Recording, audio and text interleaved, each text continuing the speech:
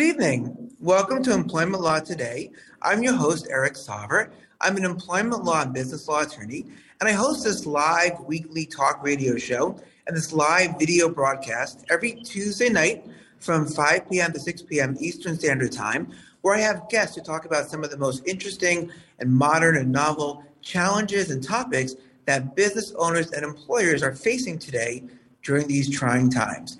And in that spirit, I'm very pleased tonight to welcome to the show our guest, Mr. Joe O'Connor. Joe is the CEO of the 4-Day Week Global, a 4-Day Work Week initiative. Joe, welcome to the show. Hi, Eric. Good evening. Great to be here. Great to have you on as well. Yes.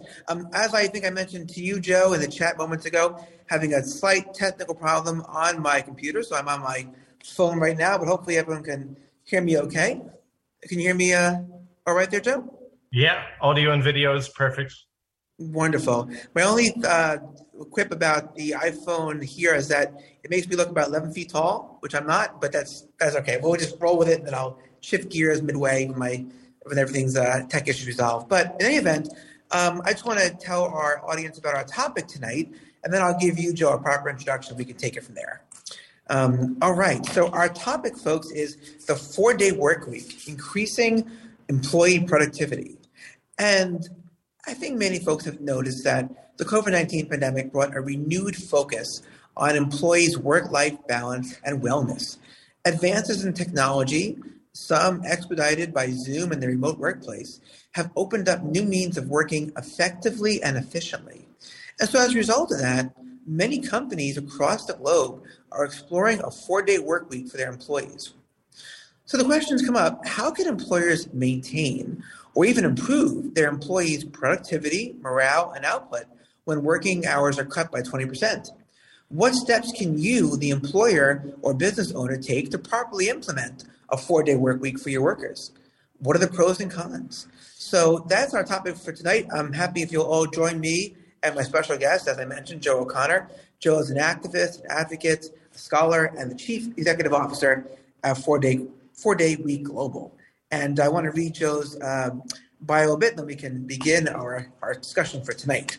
So as I mentioned, folks, Joe O'Connor, he still remains the Chief Executive Officer of 4-Day Week Global, a not-for-profit company supporting organizations from a diverse range of industries worldwide to trial or transition to reduced hour, output-focused working. He is leading the coordination of 4-Day Week Global's pilot program with over 160 employers and almost 10,000 employees from the United States, Canada, Australia, New Zealand, the UK, and Ireland, all signing up to participate in 4-day working week trials in the first half of 2022 alone. Joe is from Ireland, but currently based here in New York City, where he is leading a research project on work time reduction as a visiting scholar at Cornell University. So, Joe, with that intro and backdrop, and again, these tech issues resolving as they may, nothing like no time with the president to jump into our discussion tonight. So again, I appreciate your being on the show. And I wanted to ask you my first question, Joe, which is an easy one, but tell us a bit more about yourself. Like, for example, how did your career initially start out? And then what prompted you to become involved with the 4-Day Work Week initiative and then to rise to CEO of 4-Day Week Global? Sure. So I've been involved in the campaigns world for a long time. My primary role in Ireland for a number of years was leading the campaigns for Ireland's largest public service representative union, Forces. And as part of this role, I organized a conference which took place in 2018 on the future of working time. This was a topic that we're looking at very closely in the Irish context. We also were essentially involved in the formation of the 4-Day Week Ireland group in 2019, which I was the chairperson of since its formation. And as part of this, I had been collaborating with the 4-Day Week Global group, which was set up around the same time, really to advance this conversation around the potential benefits of reduced work time to the economy, to society, and to individual companies and employees. So the opportunity arose in the last 12 months. I developed a pilot project on the 4-Day Work Week in Ireland, 4-day week global and the 4-day week US campaign were looking to develop something similar. So I came on board last September when I moved to New York in this role, which, as you mentioned in your bio, I've been very involved in the coordination of these pilot programs worldwide as part of that. Interesting, Joe. Yeah, it's good to have some of that more recent backdrop. And I'm just wondering, was there anything, let's say, perhaps from your younger years, maybe your formative years, high school, college, whatnot, that may have led you to be interested specifically in workers' rights or the shorter work week? Anything there that might be interesting? I think that what led me down the path initially of, worker representation and then more recently into this field of, shorter work week research and advocacy and obviously working practically with companies to make this happen. Initially I was very involved in the student movement. So I was elected as the Students' Union president in my time in Galway. I went on to become the president of the National Students' Union in Ireland. This very much took me down the route of worker representation and trade unionism initially. I think my interest in the issue with the shorter work week is more recent. It's something that, we had been observing some of the major pilot programs that were taking place in New Zealand and Sweden and in other countries back in 2018. And one of the big things that really stands out to me as to when, this can, move from something which, was maybe one element of my work and my interest to something that really became my overriding passion was a survey that we did of our own employees in the Forsa union back in 2018, where we surveyed people about their attitudes to work time reduction, to work-life balance issues, and specifically to this question of the 4-day work week. And one of the things that really, really struck me from the findings in that and from the results was the huge volume of people, predominantly working parents, and specifically mostly women, who talked about their experience of moving to a 4-day work week or moving to reduced work time, largely due to, work-life balance reasons, coming off maternity leave, childcare reasons. And they were doing this for reduced salary. They were doing this for 80% pay.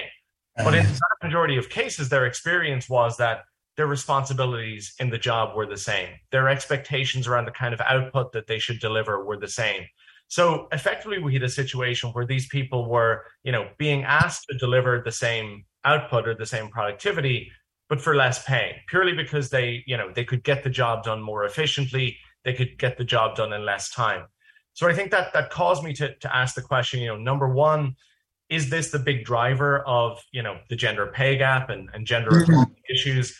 But also, got me to explore and to think much more about this idea of Parkinson's law, which is how much of modern work, is really driven by this idea that tasks will expand to fill the time available for their completion. And is there a lot of inefficiency in how we work in 2022? And is this something that we can change? Yeah, absolutely, Joe. I think, some spot on great points there. It's first off, your interest in the workers' rights and also just in the noting the gender gap, right? The disparate impact, let's say, on on women in the workforce, who might have to take a 4-day work week for child rearing, maternity reasons. I noticed how much that came up during the pandemic. A lot when women were more often than the men, homeschooling. Certainly, men were homeschooling their children as well.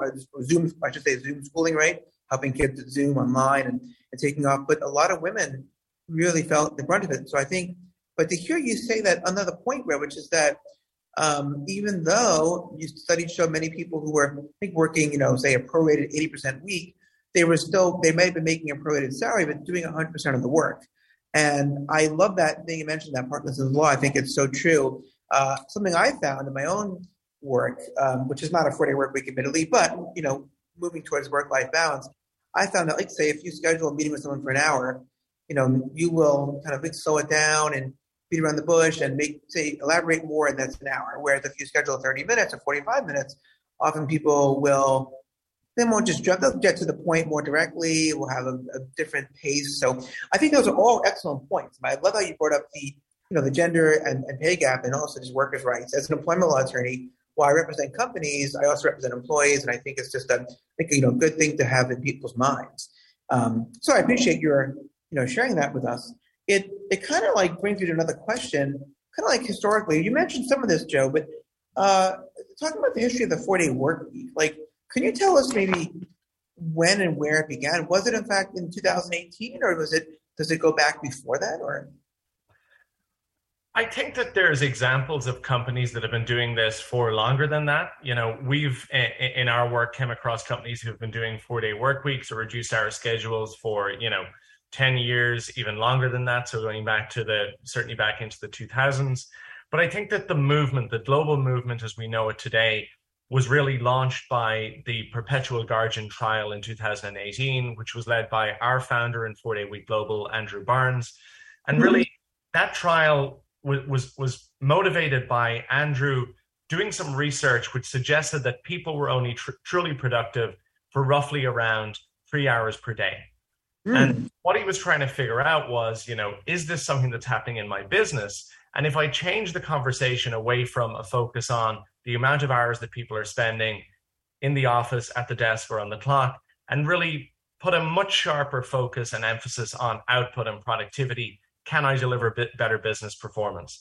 And the results of that trial were hugely, hugely positive. They reported improved productivity, improved employee engagement, improved well-being. I think that was really the spark plug for the global conversation that we've seen, which has grown very considerably over the years since then, which I think has been turbocharged to some extent by the impact of the pandemic on, employers and on employees. Yeah, it's interesting. Like I tend to agree with you, Joe. I think that, you mentioned all those different studies and the trials, and I think the sort of shift of focusing towards sort of metrics of output and productivity, and not necessarily, right on the total number of hours somebody works, and that whole study about the 3 hours of productive time per day. It reminds me of books that have come out about, the 4-hour workday and things of that nature. I do believe that a lot of work movements, changes, whether it's work from home, work remotely, right, have been sort of predated the pandemic, but have been, I guess, sort of like gasoline in the fire. They've been a catalyst for the pandemic to really increase and really, gain momentum. Speaking of momentum, we're actually off to a good start, but we have to take our very first commercial break. So your folks are listening to Employment Law Today. I'm your host, Eric Sauver, employment law, business law attorney. Our guest tonight, Joe O'Connor, CEO of the 4-Day Week Global. When we come back, we'll talk more about the 4-Day Work Week and about how you as an employer can implement it and how it might help your employees with productivity and morale. So stick around. We'll be right back. Are you a business owner? Do you want to be a business owner? Do you work with business owners? Hi, I'm Stephen Fry, your small and medium-sized business, or SMB guy, and I'm the host of the new show, Always Friday. While I love to have fun on my show, we take those Friday feelings of freedom and clarity to discuss popular topics on the minds of SMBs today. Please join me and my various special guests on Friday at 11 a.m. on talkradio.nyc. Are you a conscious co-creator? Are you on a quest to raise your vibration and your consciousness? I'm Sam Leibowitz, your conscious consultant, and on my show, The Conscious Consultant Hour, Awakening Humanity, we will touch upon all these topics and more. Listen live at our new time on Thursdays at 12 noon Eastern Time. That's The Conscious Consultant Hour, Awakening Humanity, Thursdays 12 noon on talkradio.nyc.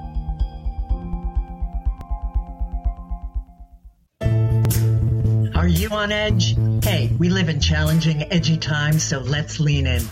I'm Sandra Bargman, the host of The Edge of Every Day, which airs each Monday at 7 p.m. Eastern Time on talkradio.nyc. Tune in live with me and my friends and colleagues as we share stories and perspectives about pushing boundaries and exploring our rough edges. That's The Edge of Every Day on Mondays at 7 p.m. Eastern Time on talkradio.nyc. You're listening to Talk Radio NYC. Uplift, educate, empower.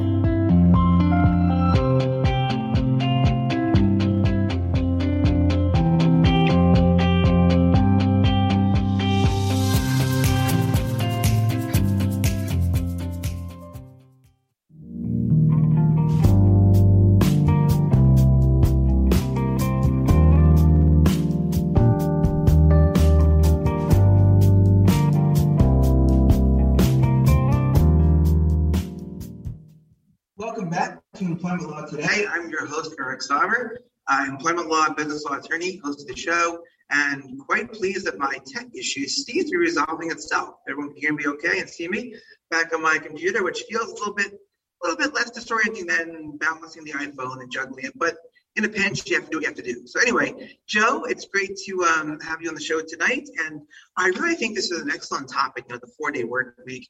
And, part of that title is increasing employee productivity. My question for you, Joe, we talked about your background and about the history of the movement, for the 4-day work week and the catalyst of the pandemic. I'm wondering if you can tell us, what, we talked about the impact of the pandemic a bit, but how have recent technological changes in the workplace, what impact, rather, they had on the 4-day work week movement?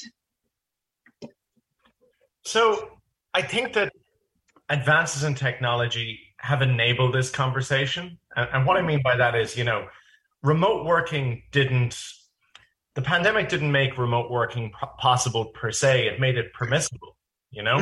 So we already had Zoom. We already had asynchronous communication technologies, all of the things that we've done in order to be able to work remotely and maintain productivity. And, the idea that you can now run a company from your kitchen table, these things were around. The pandemic just made this possible as a conversation rather than made it possible technically. And it's the same thing with 4-day work week.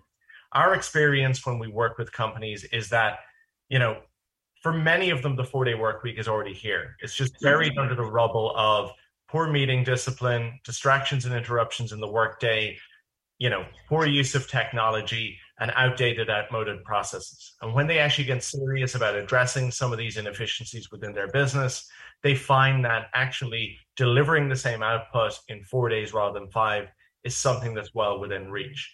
So this is something that we've seen, certainly the productive capacity and the technological tools are there. We've seen in the last 20 to 30 years, incredible advances in technology, when you think about things like globalization, internet, email, but yet the average work week is still roughly the same as it was back then. So I guess the question is, as we now move into this fourth industrial revolution of digitalization, automation, AI, how can we share those benefits with workers in a way that enables us to reduce work time in the same way as we've done for much of the last century? This is something that throughout history, we have shared the benefits of improved productivity and advances in technology in the form of reductions in work time.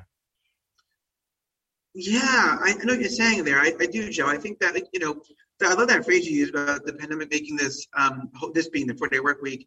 And it's making it permissible, but not making it possible, right? That now the conversation is allowed to be had. It's not seen as some far-fetched, crazy idea or some lazy idea, right? To actually, the goal. I think the important focus here is that, the 4-day work week. You're saying studies have shown and trials have shown that it actually can be, or often is, as just as productive, right, as a 5-day work week, and maybe even more so because people are better rested and more energized from a 3-day rest instead of a 2-day rest, right? I think we all know how fast a weekend tends to go by, and that's those of us working on a Monday through Friday type schedule. People who work odd days on and off might even feel sort of burnt out and not charged up as well. You mentioned a few things there. We talked about technology, but you said, right, with digitalization and email, and of course, I think you mentioned better meeting discipline, right? And I guess that's an example of time management. I think back to shows such as The Office, both the British and the English version, the American version, where you had Michael Scott, his character, always having these very sort of wasteful meetings. And I think that it's definitely a kind of a big way to look at this, right? There's definitely something here, to say, are we just doing a 5-day week because it's what we all expect? It's what we're all accustomed to. I think a lot of employers might think that, well, we've done it this way forever and it's worked, so therefore we have to keep doing it this way to keep working. But what I hear you saying is that, 50 years ago, 60 years ago, when there was less technology, meetings took longer and there was less, you didn't have automated email or just automated programs to get people's calendars up to sync. So I hear what you're saying there. I think it's a really good point, Yeah, I think that's one of the low-hanging fruit in this conversation is, getting better at how we do meetings. Whether it's that meetings are, as you described in your example earlier, taking too long. So, can a 1 hour meeting become a 30-minute meeting? Can a 30-minute meeting become a 15-minute meeting? The other question is around, how structured are our meetings? Have we got a really structured, outcome-focused agenda, or are they very general and loose? Do we have the right people at our meetings? Do we have meetings that are maybe involving the entire team when actually they might just need to involve a certain number of people from the team, and maybe everyone else can just be updated by an email?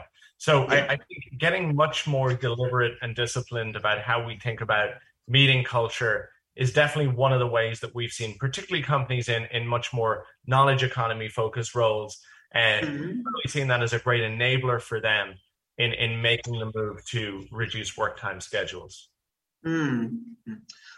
Yeah, I think it makes sense. I think it really makes a lot of sense here, Joe, what you're saying. It's like, I think that I find also that that same culture, right, of looking at meetings and seeing if they're necessary or if we can cut the fat, so to speak. You can apply that to other tasks that workers are assigned, right? Other than say, how tightly organized are your workers? I think it might even bring into the conversation maybe the question of, do you being the employer, right? Do you hire, let's say, an operations consultant to help you with streamline your operations? Do you, let's say, bring in, sort of business coaches to help people with their fine tuning the schedule and knowing where to start, where to begin, and when to let go of perfectionism, let's say, and overly doing something, and just kind of know that a job that's done well and efficiently is better than a job that's paralyzed by analysis and perfectionism. So I think that might be something that workers, I think, need to sort of relearn, right? Going into a new environment. Yeah. For sure. There's a huge amount of retraining and renorming necessary. And that, I like the way you mentioned perfection there, because that's something that we find that, this challenges a lot of the very deeply embedded norms, particularly I think of American work culture, which is, everything is a priority. Everything needs to be perfect. Working long hours is some kind of badge of honor. And the reality is that, not every task needs to be perfect. Not every task is as big of a priority as the next task. And, I think that actually the key thing in doing this lies less in, the individual changes, although we certainly see commonalities in terms of the kinds of things that companies will address to make this work. But a lot of this is around, the culture in the organization to make this work, which is very much around empowering and enabling your staff to come up with the answers, to come up with the solutions, to come up with the changes to work practices. A lot of companies we've worked with have described this as the greatest team building exercise they've ever done and the cheapest process improvement strategy they've ever deployed, because this is really about saying, this is not just about a benefit where, you say to people, we're going to give you extra time off and, do nothing else. This is a quid pro quo, which is around working in a partnership approach between leadership, managers, and employees to say, okay, if we can figure out how to work smarter and more efficiently in order to deliver these, targets, these objectives, these very, very clearly set measurables that are looked at at the start of the trial, then in return, you're going to get this transformative gift of extra time off. And what that does is, I think it really aligns the company's interests and the employees' interests in an incredibly powerful way that I think few other initiatives can achieve at the company level. Aligned both interests, yes. Yeah, it's interesting. This is not.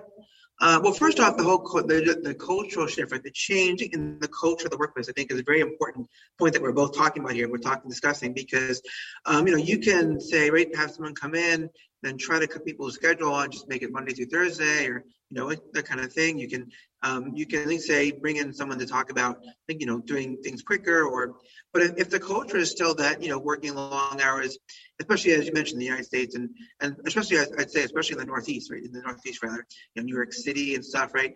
You can see people, in office buildings, with the lights on at all hours, right? That cultural badge of honor maybe needs to be traded in. Maybe the badge of honor is, right, to get things done imperfectly, but get them done, right? And also to have that extra balance to explore other things in life. But I think that you're definitely right that we need a cultural shift, which I think starts with leadership. And it makes me wonder, do you encourage, let's say, the managers and the C-suite executives to lead by example, like in these studies, to say, hey, your workers get a 4-day work week, and so do you? Is that like you encourage them to do so, or? I think it's really important within the company that leaders are seen as walking the walk as well as talking the talk. Yes. And, you know, but I think that there needs to be a couple of important qualifiers around that.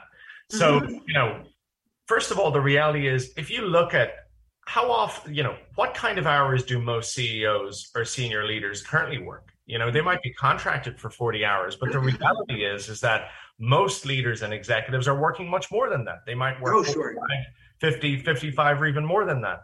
So 4-day work week is not an inflexible model. It's about, you know, shifting the needle on the standard expectation. So what might look like success for a CEO might mean that their work hours reduced to 40 hours a week when previously they might have been working 50.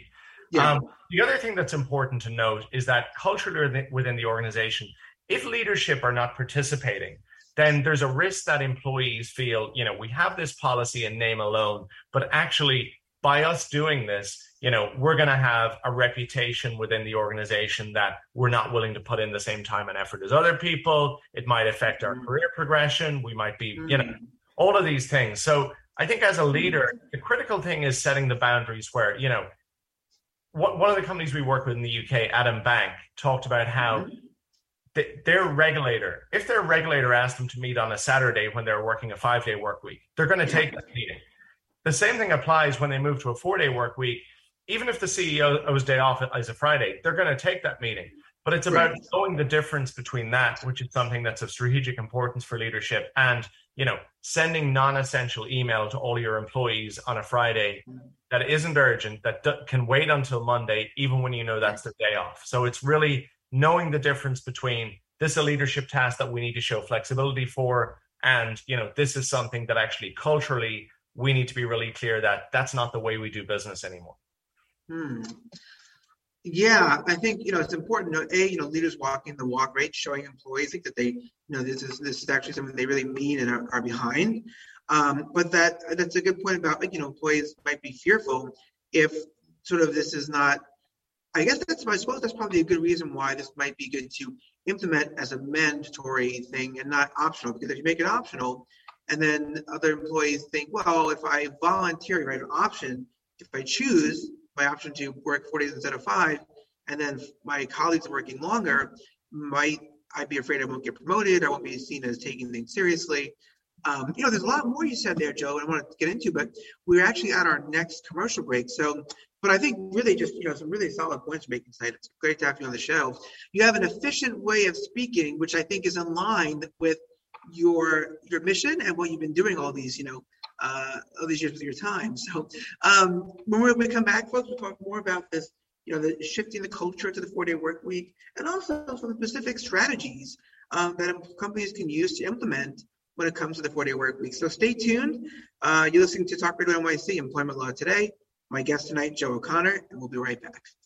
Howdy, I am Joseph Franklin McElroy, host of the new podcast, Gateway to the Smokies. It airs on talkradio.nyc every Tuesday night from 6 p.m. to 7.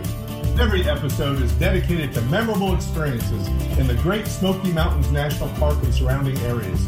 This show features experts and locals who will expound upon the richness of culture, history, and adventure that awaits you in the Smokies. Tune in every Tuesday from 6 p.m. to 7 on talkradio.nyc. Are you passionate about the conversation around racism? Hi, I'm Reverend Dr. TLC, host of the Dismantle Racism Show, which airs every Thursday at 11 a.m. Eastern on talkradio.nyc. Join me and my amazing guests as we discuss ways to uncover, dismantle, and eradicate racism. That's Thursdays at 11 o'clock a.m. on talkradio.nyc. Are you a small business trying to navigate the COVID-19 related employment laws? Hello, I'm Eric Sauver, employment law, business law attorney, and host of the new radio show, Employment Law Today. On my show, we'll have guests to discuss the common employment law challenges business owners are facing during these trying times. Tune in on Tuesday evenings from 5 p.m. to 6 p.m. Eastern Time on talkradio.nyc. You're listening to Talk Radio NYC at www.talkradio.nyc. Now broadcasting 24 hours a day.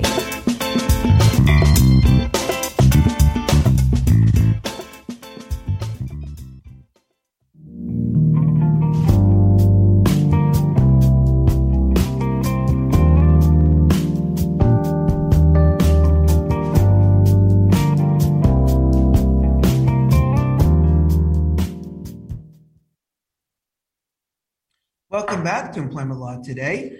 I'm your host, Eric Sauber. My guest tonight, Joe O'Connor. Joe is the CEO of 4-Day Week Global, an initiative to really inspire companies and help them move towards a 4-day work week, which is definitely gaining steam, something I'm reading about quite often these days.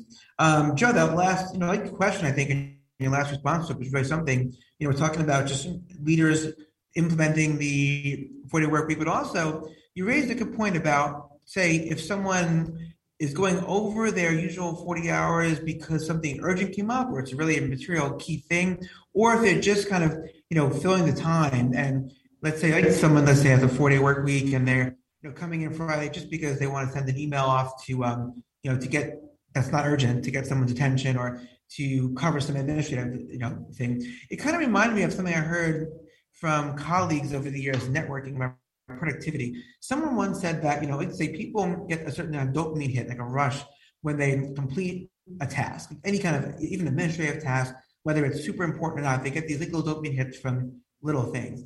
And I think that it's often the reason why when somebody, let's say, is procrastinating because they're anxious about a bigger project, they'll start to organize their inbox or, pay an invoice or whatever they feel productive. And that might be a good way to build up to a task you have to get into, warm up to it. But I think that too often it can be a time waster.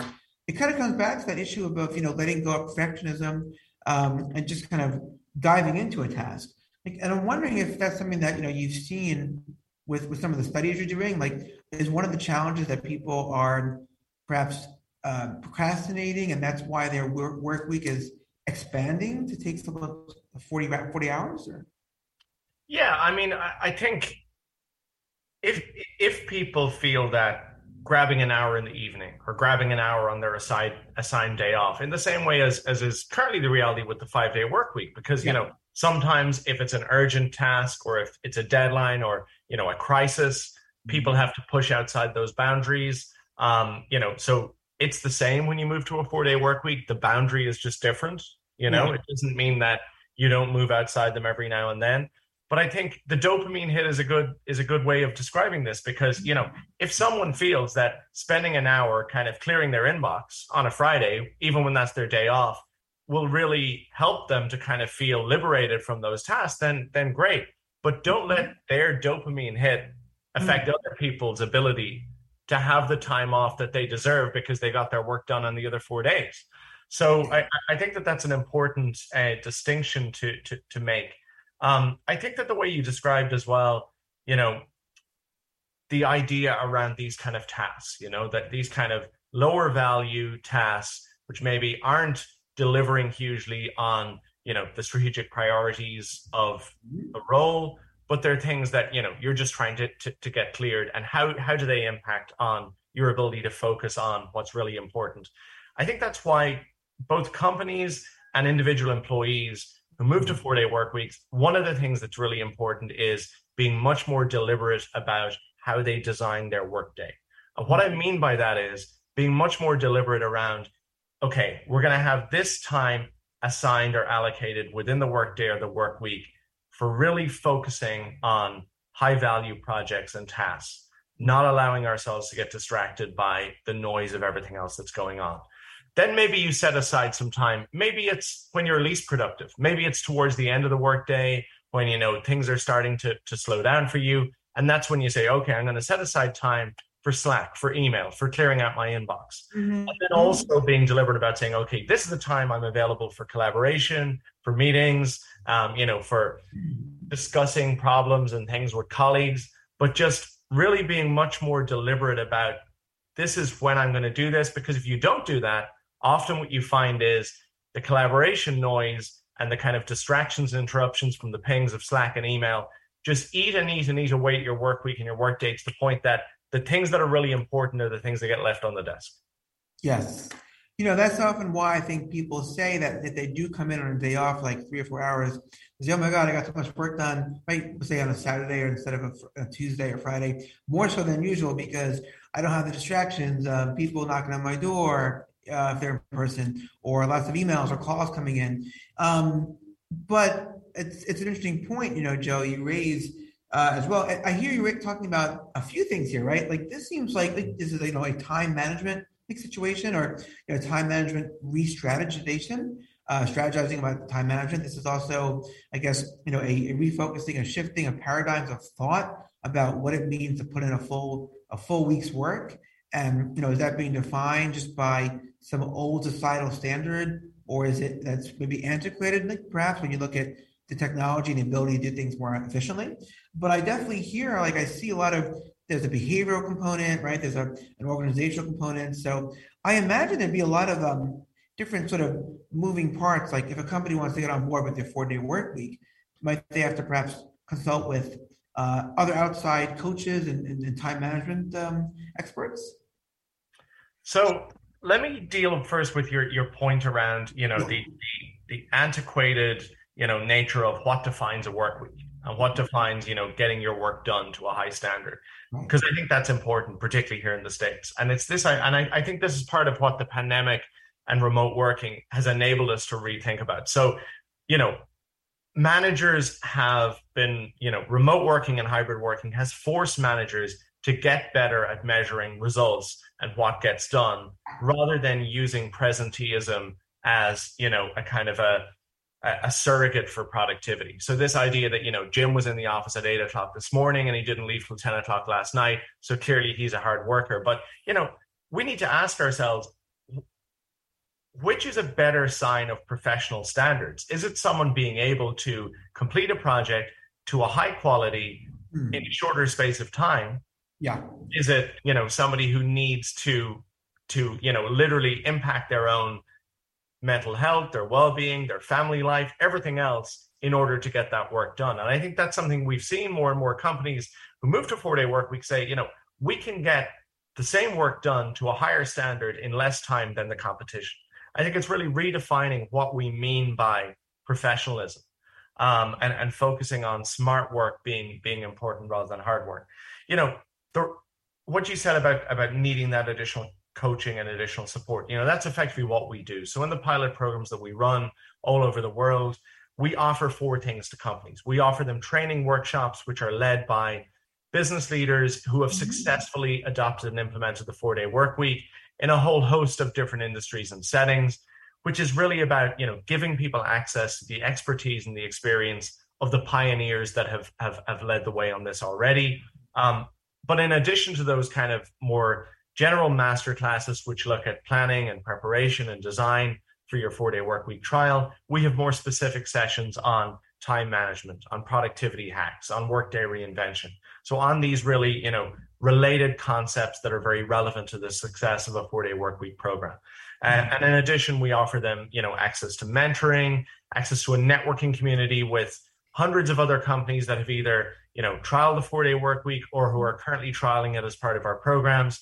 And this is really kind of a supplementary resource which enables leaders to be able to share ideas, share experiences, and collaborate with others who are on this journey. So open sourcing some of the questions and the challenges that they're experiencing, and figuring out how others in similar situations have dealt with them. And then finally, they have access to a research project through our collaboration with Boston College, which means that effectively, they can assess the impact of their trial. So what impact is the 4-day work week trial having on their revenue, on their productivity, on their employee turnover, their levels of sick leave? And then at an employee level, how is this affecting people's well-being, their life satisfaction, their work satisfaction? Which means that by the end of the trial, they can look at the data and see, okay, this is how the 4-day work week trial has affected my business and affected my people. And that's the kind of information that leaders need, to be able to figure out, is this a success and do we want to make it permanent? I think it also helps in kind of justifying the initiative to executive teams, to boards, and to be able to say, look, we're taking a very data-driven approach. Here's the objectives and the motivations as to why we did this. and here's what the impact has actually been. Yeah, it's funny, Joe. You covered a couple of questions I had written down to ask you, but you kind of covered them right there. It's like in terms of, what you being the 4-day week global, right? The 4-day work week movement, what your particular organization, does. Like, in other words, how do you support companies that say, yeah, I want to get on board with this, Joe. I want to try this 4-day work week with all my workers, and we have hundreds of workers or thousands or whatnot. So I hear you talk about just open sourcing and collaboration with other companies that have done that, have traveled that path, right? You talked about, say, networking and also meetings that you can have and how to structure this, right? So you've got, I guess, KPIs and metrics in place to encourage people to measure the output. Like if you see your employees are, meeting all their, say, sales goals or seeing all their clients and getting all the, their products and services out, and that they did before in 80% of the time, to see that, is an important point. Also good to note that, this is not just about, say, cramming more hours into 4 days. Like I remember I asked you a question in our introduction, is the 4-day work week about trying to do 4 10-hour days? And I think you said, no, it's really about, right, looking at, the model of productivity and realizing that based on your studies and data, perhaps if one puts in 80% of the time, i.e. 4 out of 5 days, 8% of a week, right, that, they could, it's not about filling up the long hours in a day. It's not about working, 3 13-hour days. It's about, just having a 20% reduction in work, but keeping the productivity at the same levels. So I think, the way we define it is, and this is really important for companies when they talk to their employees about this, because a fear is often that this is going to mean more burnout because we're going to have to do the work harder, quicker, it's going to lead to work intensification. No, what this is about is delivering the same output, but with fewer or more efficient inputs. That's really the key message. Yes. On that excellent note, Joe, let's take our next commercial break. Folks, you're listening to Employment Law Today, right here on Talk Radio NYC. I'm your host, Eric Sauber, employment law attorney. Our guest tonight, Joe O'Connor, and the 4-day week global. Stay tuned for more on this topic. We'll be right back. Hey everybody, it's Tommy D, the Nonprofit Sector Connector, coming at you from my attic. Each week here on TalkRadio.NYC, I host a program, Philanthropy in Focus. Nonprofits impact us each and every day, and it's my focus to help them amplify their message and tell their story. Listen each week at 10 a.m. Eastern Standard Time until 11 a.m. Eastern Standard Time, right here on TalkRadio.NYC. In a post-COVID world, you may have many unanswered questions regarding your health. Are you looking to live a healthier lifestyle? Do you have a desire to learn more about mental health and enhance your quality of life? Or do you just want to participate in self-understanding and awareness? I'm Frank R. Harrison, host of Frank About Health, and each Thursday, I will tackle these questions and work to enlighten you. Tune in every Thursday at 5 p.m. on talkradio.nyc, and I will be frank about health to advocate for all of us.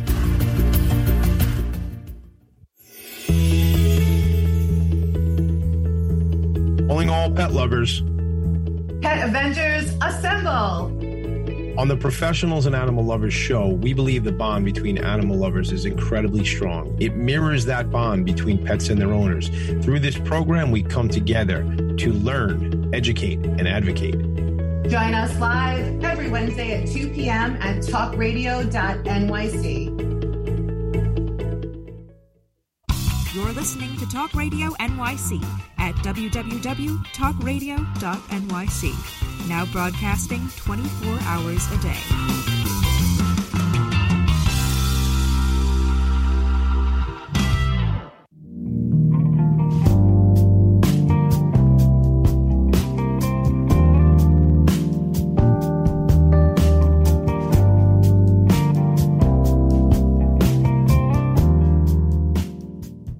Welcome back to Employment Law Today. Once again, I'm your host. I'm here today with Joe O'Connor. Joe, really great to have you on the show with this very thought-provoking topic and some really good key insights that you're providing for our listeners tonight. So I appreciate that. No problem. I'm enjoying it, Eric. Yeah, same here. Absolutely. You know, what kind of strikes me is like about this, Joe, well, many things kind of jump out at me, but you talk about the objectives, and I think you mentioned, right, the company's objectives, like for the employer, the benefits of, say having equal, maybe better output, better productivity, right? Running an organization more efficiently. And you also talked about the benefit to the employees, their mental health, right? Their well-being, their work-life balance. I'd argue maybe their physical health as well. And the thing is that these two goals, or rather these two things, the benefits to the employees and the workers and the benefits to the employers, are not at all mutually exclusive. In fact, they actually kind of go hand in hand. I think often people think that some initiative that's going to make it easier or better for workers, people think it's going to take from the employer. But what we're seeing with everything from the 4-day work week, to working remotely, to just changes in organizational structure, is that you give more to the workers and you give them certain benefits, whether it's rest or more time to recharge, and you as a company benefit. So I think it's an important point that I heard you make. Yeah, I mean, we very much see this as potentially being a real win-win for employers and for employees. Exactly. And we haven't actually talked about, one benefit, which is actually the biggest driving force for companies in the last 6 to 8 months in particular, for doing this, which is recruitment and retention.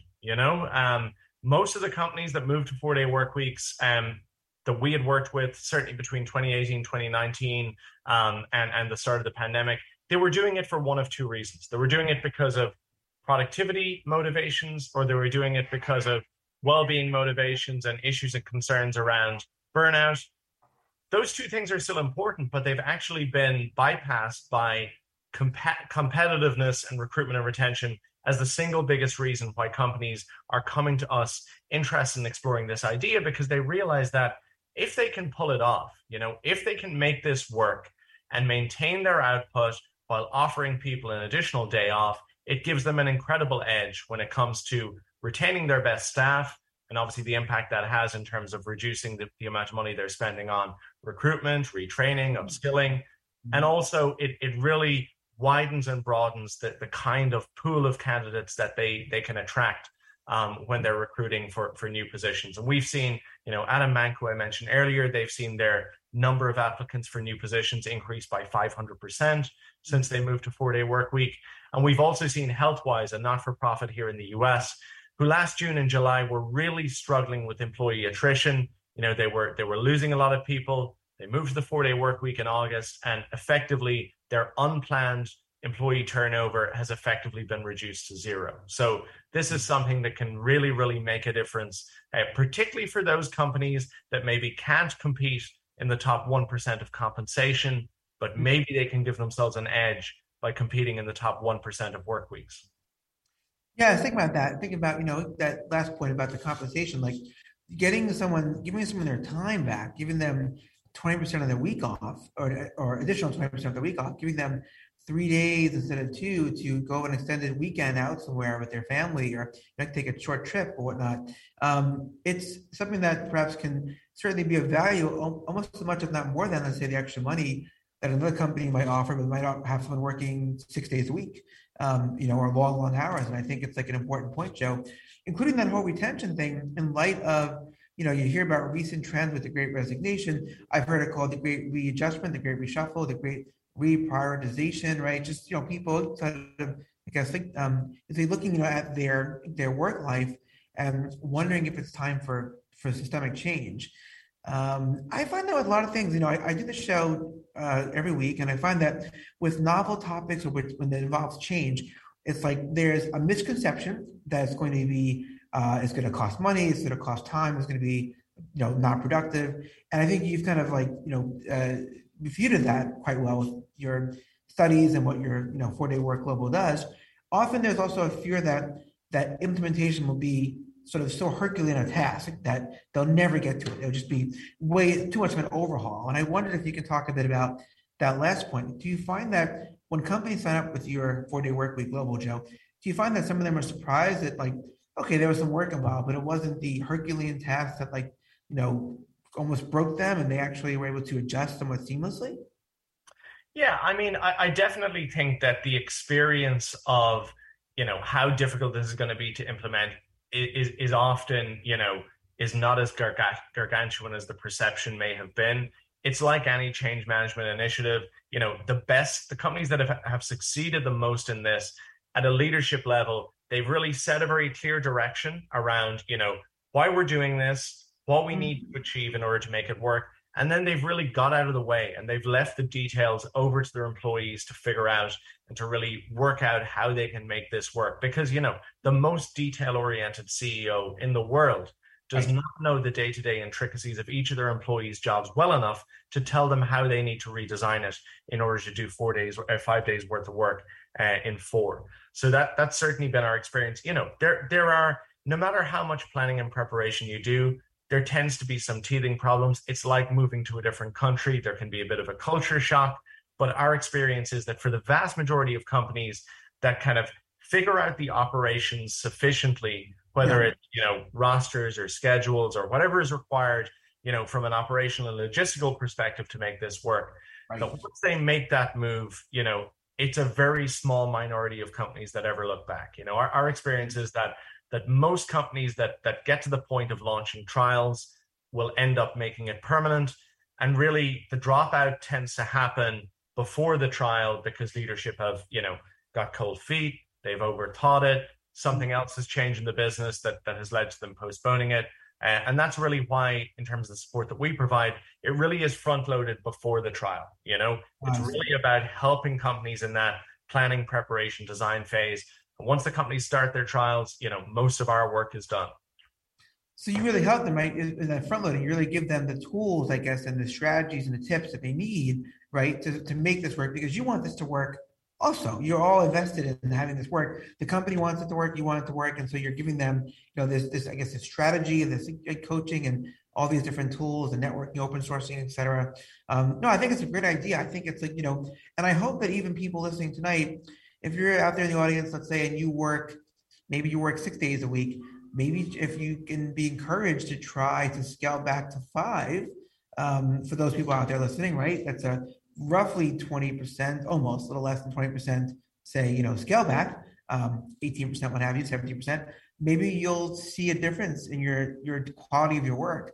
But I know that the main issue here is, that let's see what we can do in terms of getting the word out, right? Letting people know what your initiative is all about, and then looking at the results. Like you have, successful results. You have that experiential faith component where people can look to this and say, this is not some crazy idea. This is something that you guys are really thought out. We've actually got, speaking of time, 3 minutes left in the show. I'd like to give my guests 2 minutes at the end to sort of share what you may, any new things coming up, podcasts, initiatives. The floor is yours. Sure. Just very quickly on the point that you just made, I think that's one of the big things that's really made a difference is there's social proof out there now.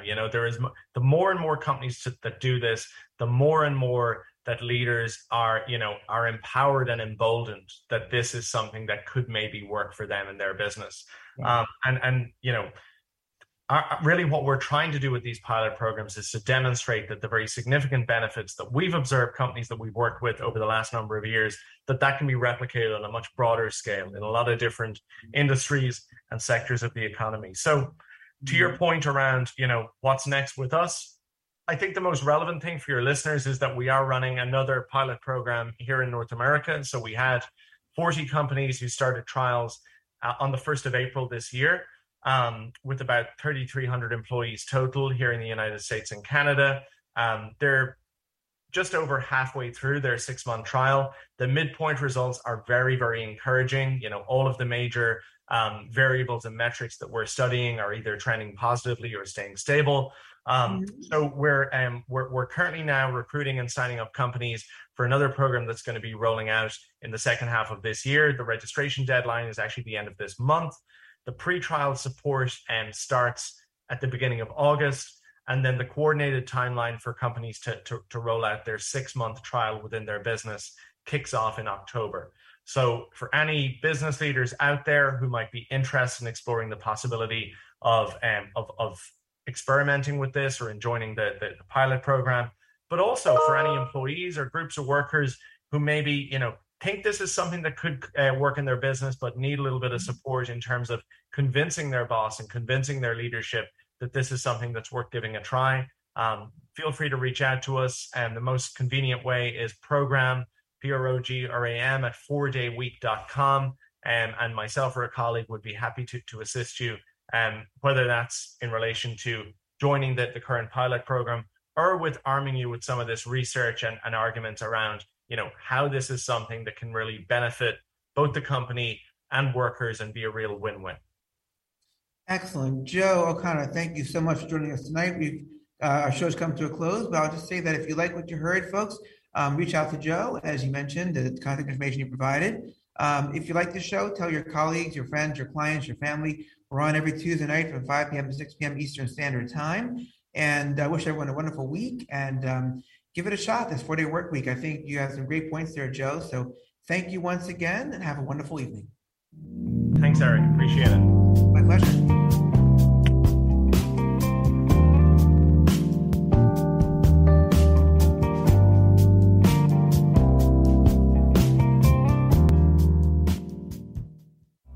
You're listening to Talk Radio NYC. Uplift, educate, empower.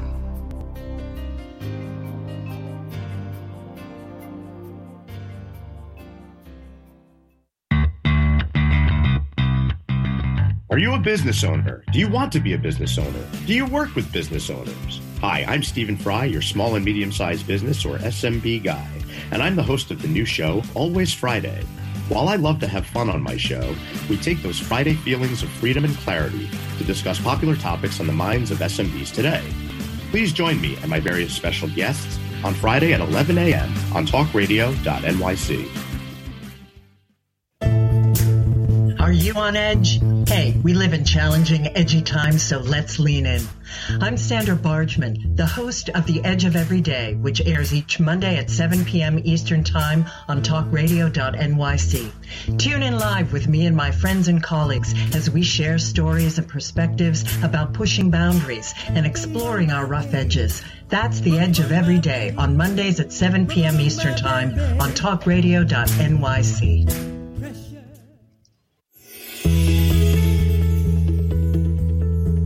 Calling all pet lovers. Pet Avengers, assemble! On the Professionals and Animal Lovers show, we believe the bond between animal lovers is incredibly strong. It mirrors that bond between pets and their owners. Through this program, we come together to learn, educate, and advocate. Join us live every Wednesday at 2 p.m. at talkradio.nyc. In a post-COVID world, you may have many unanswered questions regarding your health. Are you looking to live a healthier lifestyle? Do you have a desire to learn more about mental health and enhance your quality of life? Or do you just want to participate in self-understanding and awareness? I'm Frank R. Harrison, host of Frank About Health, and each Thursday, I will tackle these questions and work to enlighten you. Tune in every Thursday at 5 p.m. on talkradio.nyc, and I will be frank about health to advocate for all of us.